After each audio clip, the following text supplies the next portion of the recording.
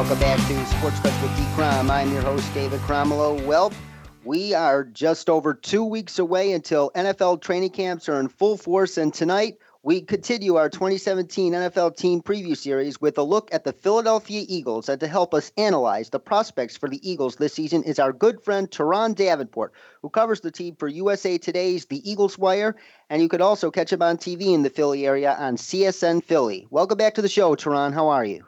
Hey, I'm doing really well, man. I appreciate you having me on, man. And we appreciate having you on as well, Teron. And I forgot to mention that Teron also contributes to footballgameplan.com, and we had your main colleague from footballgameplan.com, Emery Hunt, on a few weeks ago, and we talked a little bit about this 2017 Eagles draft class with him, but we did not get a chance to take a deeper dive into their day 3 picks, which impressed me almost as much as their picks on days 1 and 2. Adam Kaplan, formerly of ESPN, who's as close to the Eagles as any reporter in the business, he reported a couple weeks ago that the Eagles are very high on Mack Hollins, the wide receiver from North Carolina, who they selected at 118 overall. They expect him to immediately slide into a gunner role on special teams, but they also believe that he could eventually grow into a major contributor on offense, especially if Alshon Jeffrey and Torrey Smith don't pan out on their one-year deals. Do you have similar expectations for Mack Hollins? Well, I think that's a little bit of a high expectation for him as far as expecting him to come in and replace Alshon Jeffrey if Alshon moves on.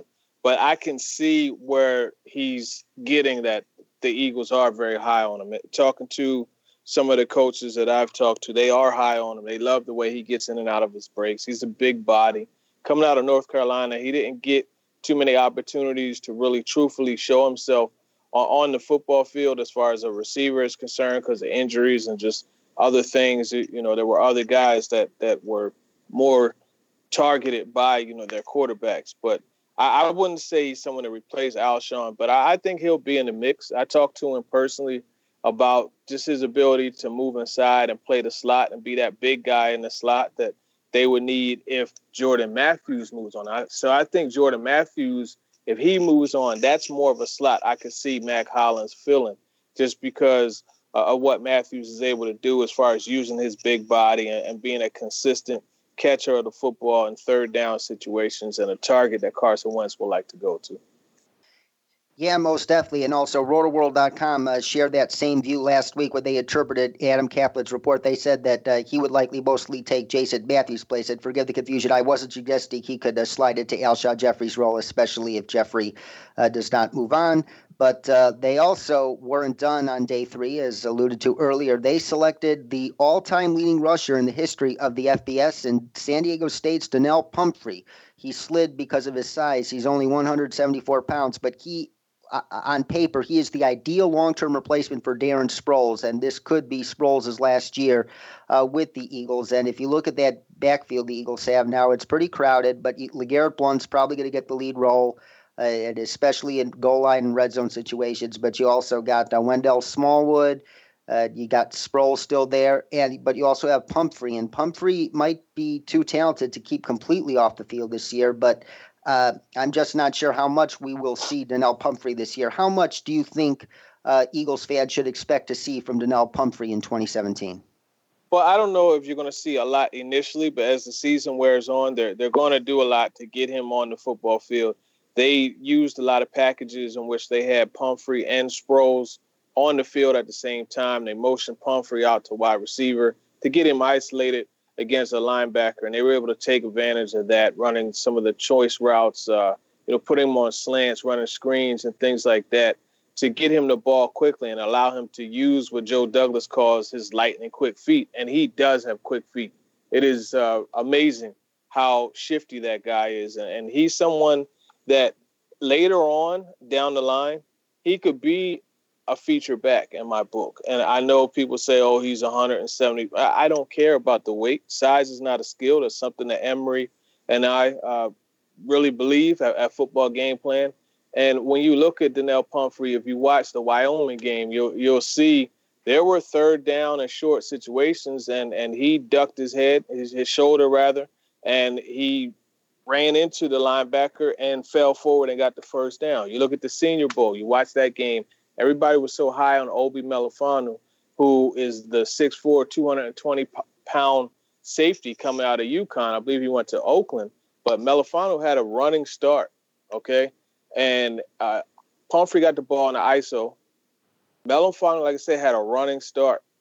They met beyond the line of scrimmage, at the second level. Pumphrey fell forward, and the 6'4", 220-pound safety fell backwards. So that just goes to show you what Pumphrey brings to the field. Emory made a great comparison when he said that Pumphrey, not as much Darren Sproles, he reminds him of Warrick Dunn, a guy who was a feature back at under 180 pounds. So I think Pumphrey is going to be a presence for them in the long term. But in the short term, you'll see him possibly return some punts. You're going to see a package of plays in which they take advantage of his ability to catch the ball at the backfield. Thank you for that excellent analysis there, Teron. And as they say, big things come in small packages, and it definitely would not be a surprise to see Donnell Pumphrey become a major contributor on this Eagles offense going forward. And they weren't done yet on day 3. They, with their final pick over in the draft, the Eagles selected a defensive tackle from Washington, Elijah Qualls, who would have been drafted much higher had it not been for concerns about his weight, work ethic, and lack of length. A good friend of mine, another draft analyst, Eric Trickle from Scout.com's Broncos website, milehighhuddle.com, he loves Elijah Qualls. And he tweeted out the moment the Eagles chose him that he thinks he could be a major steal, and he was obviously praying that he would fall farther so the Broncos could swoop him, but that's water under the bridge. How did Elijah Qualls look in OTAs to you, and do you think he can eventually take the spot on the Eagles' defensive line that was vacated by the departure of Benny Logan? Yeah, I think Qualls, now he's someone we only saw in minicamp because of the NCAA rule about graduating, the NFL rule. I forget who rule it exactly belongs to, but if your school, you can't report to camp until your school has graduated. So he wasn't available for OTAs, but he was at minicamp. And here's the thing with Qualls, and I talked to him about this. He's finally in a scheme where he doesn't have to occupy blockers. He would always, if you go back and watch the Washington tape, it's a 3-4 scheme that they use. And he was the guy up front, that was so busy two-gapping so the linebackers could come in and eat. He kept them clean. So now you're seeing a guy who is actually a really good pass rusher, and he's raw. Remember, he played fullback in high school. So he's still raw, but one of the things that he did that was very intelligent was getting with Chuck Smith. Now, Chuck Smith is a former defensive end. He was a Pro Bowl player with the Falcons. He played with the Panthers also. But he has his own pass rushing school, just like some of these quarterback coaches have their own school.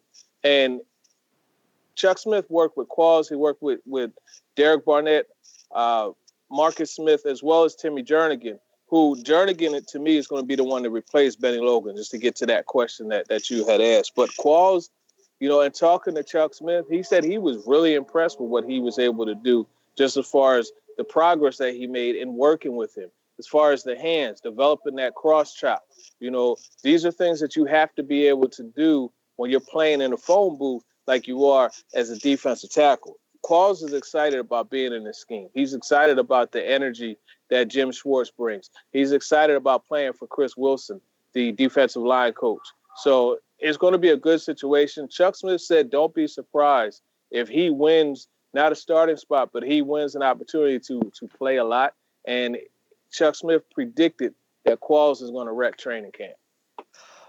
Wow. You're making me even more excited there, Teron. And another thing of episode of Qualls on tape that caught my eye was in the game against Utah when they lined him up out wide on the edge against Garrett Bowles, who went number 20 overall to my Denver Broncos. And it's important to know, folks, that both Garrett Bowles and Elijah Qualls are two very raw athletes for their position, and they had their fair share of wins and losses between the two in that game. But he had a spin move against Garrett Bowles that beat him out cold. It was like it just caught my eyes. It was one of his best moments on his tape overall, at least that I've watched, and and I just wanted to bring that attention to our listeners.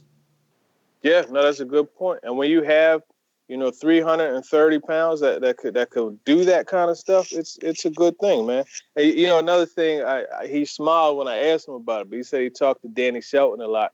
who was another big guy that, Shelton's more of a zero tech, but, they talked a lot in the time leading up to the draft and everything. And Qualls said he doesn't want to be, he's upset that he was slept on, and he wants to prove everybody wrong. So I definitely wouldn't count him out. And a lot of people would definitely agree with you there, including my good buddy, Eric Trickle. And 2 weeks from Thursday, the Eagles, along with many other teams, will have their first training camp practice of 2017. And throughout training camp, which position battles should Eagles fans pay the most attention to? Oh, man, there's a bunch. I think the wide receiver situation is pretty interesting. You got Nelson Aguilar, who really excelled. And, of course, they were in shorts and T-shirts, but he excelled at OTAs and minicamp. And, I think he was the best-looking receiver on the field, including a field that had Alshon Jeffrey on it. He made the most plays. So with Jordan Matthews having been out, Aguilar took full advantage of his opportunity in the slot. So that's going to be an interesting dynamic, how they balance out the playing time there. Also, it's going to be interesting to see Alshon, not Alshon, but Torrey Smith and Aguilar, how that plays out for the X position. I'm going to look at that. But I think that the positions that you have to look at, left guard, you have Isaac Seumalo, you have Alan Barber. These are guys that are going to compete, as well as Chance Warmack. That's going to be an interesting battle.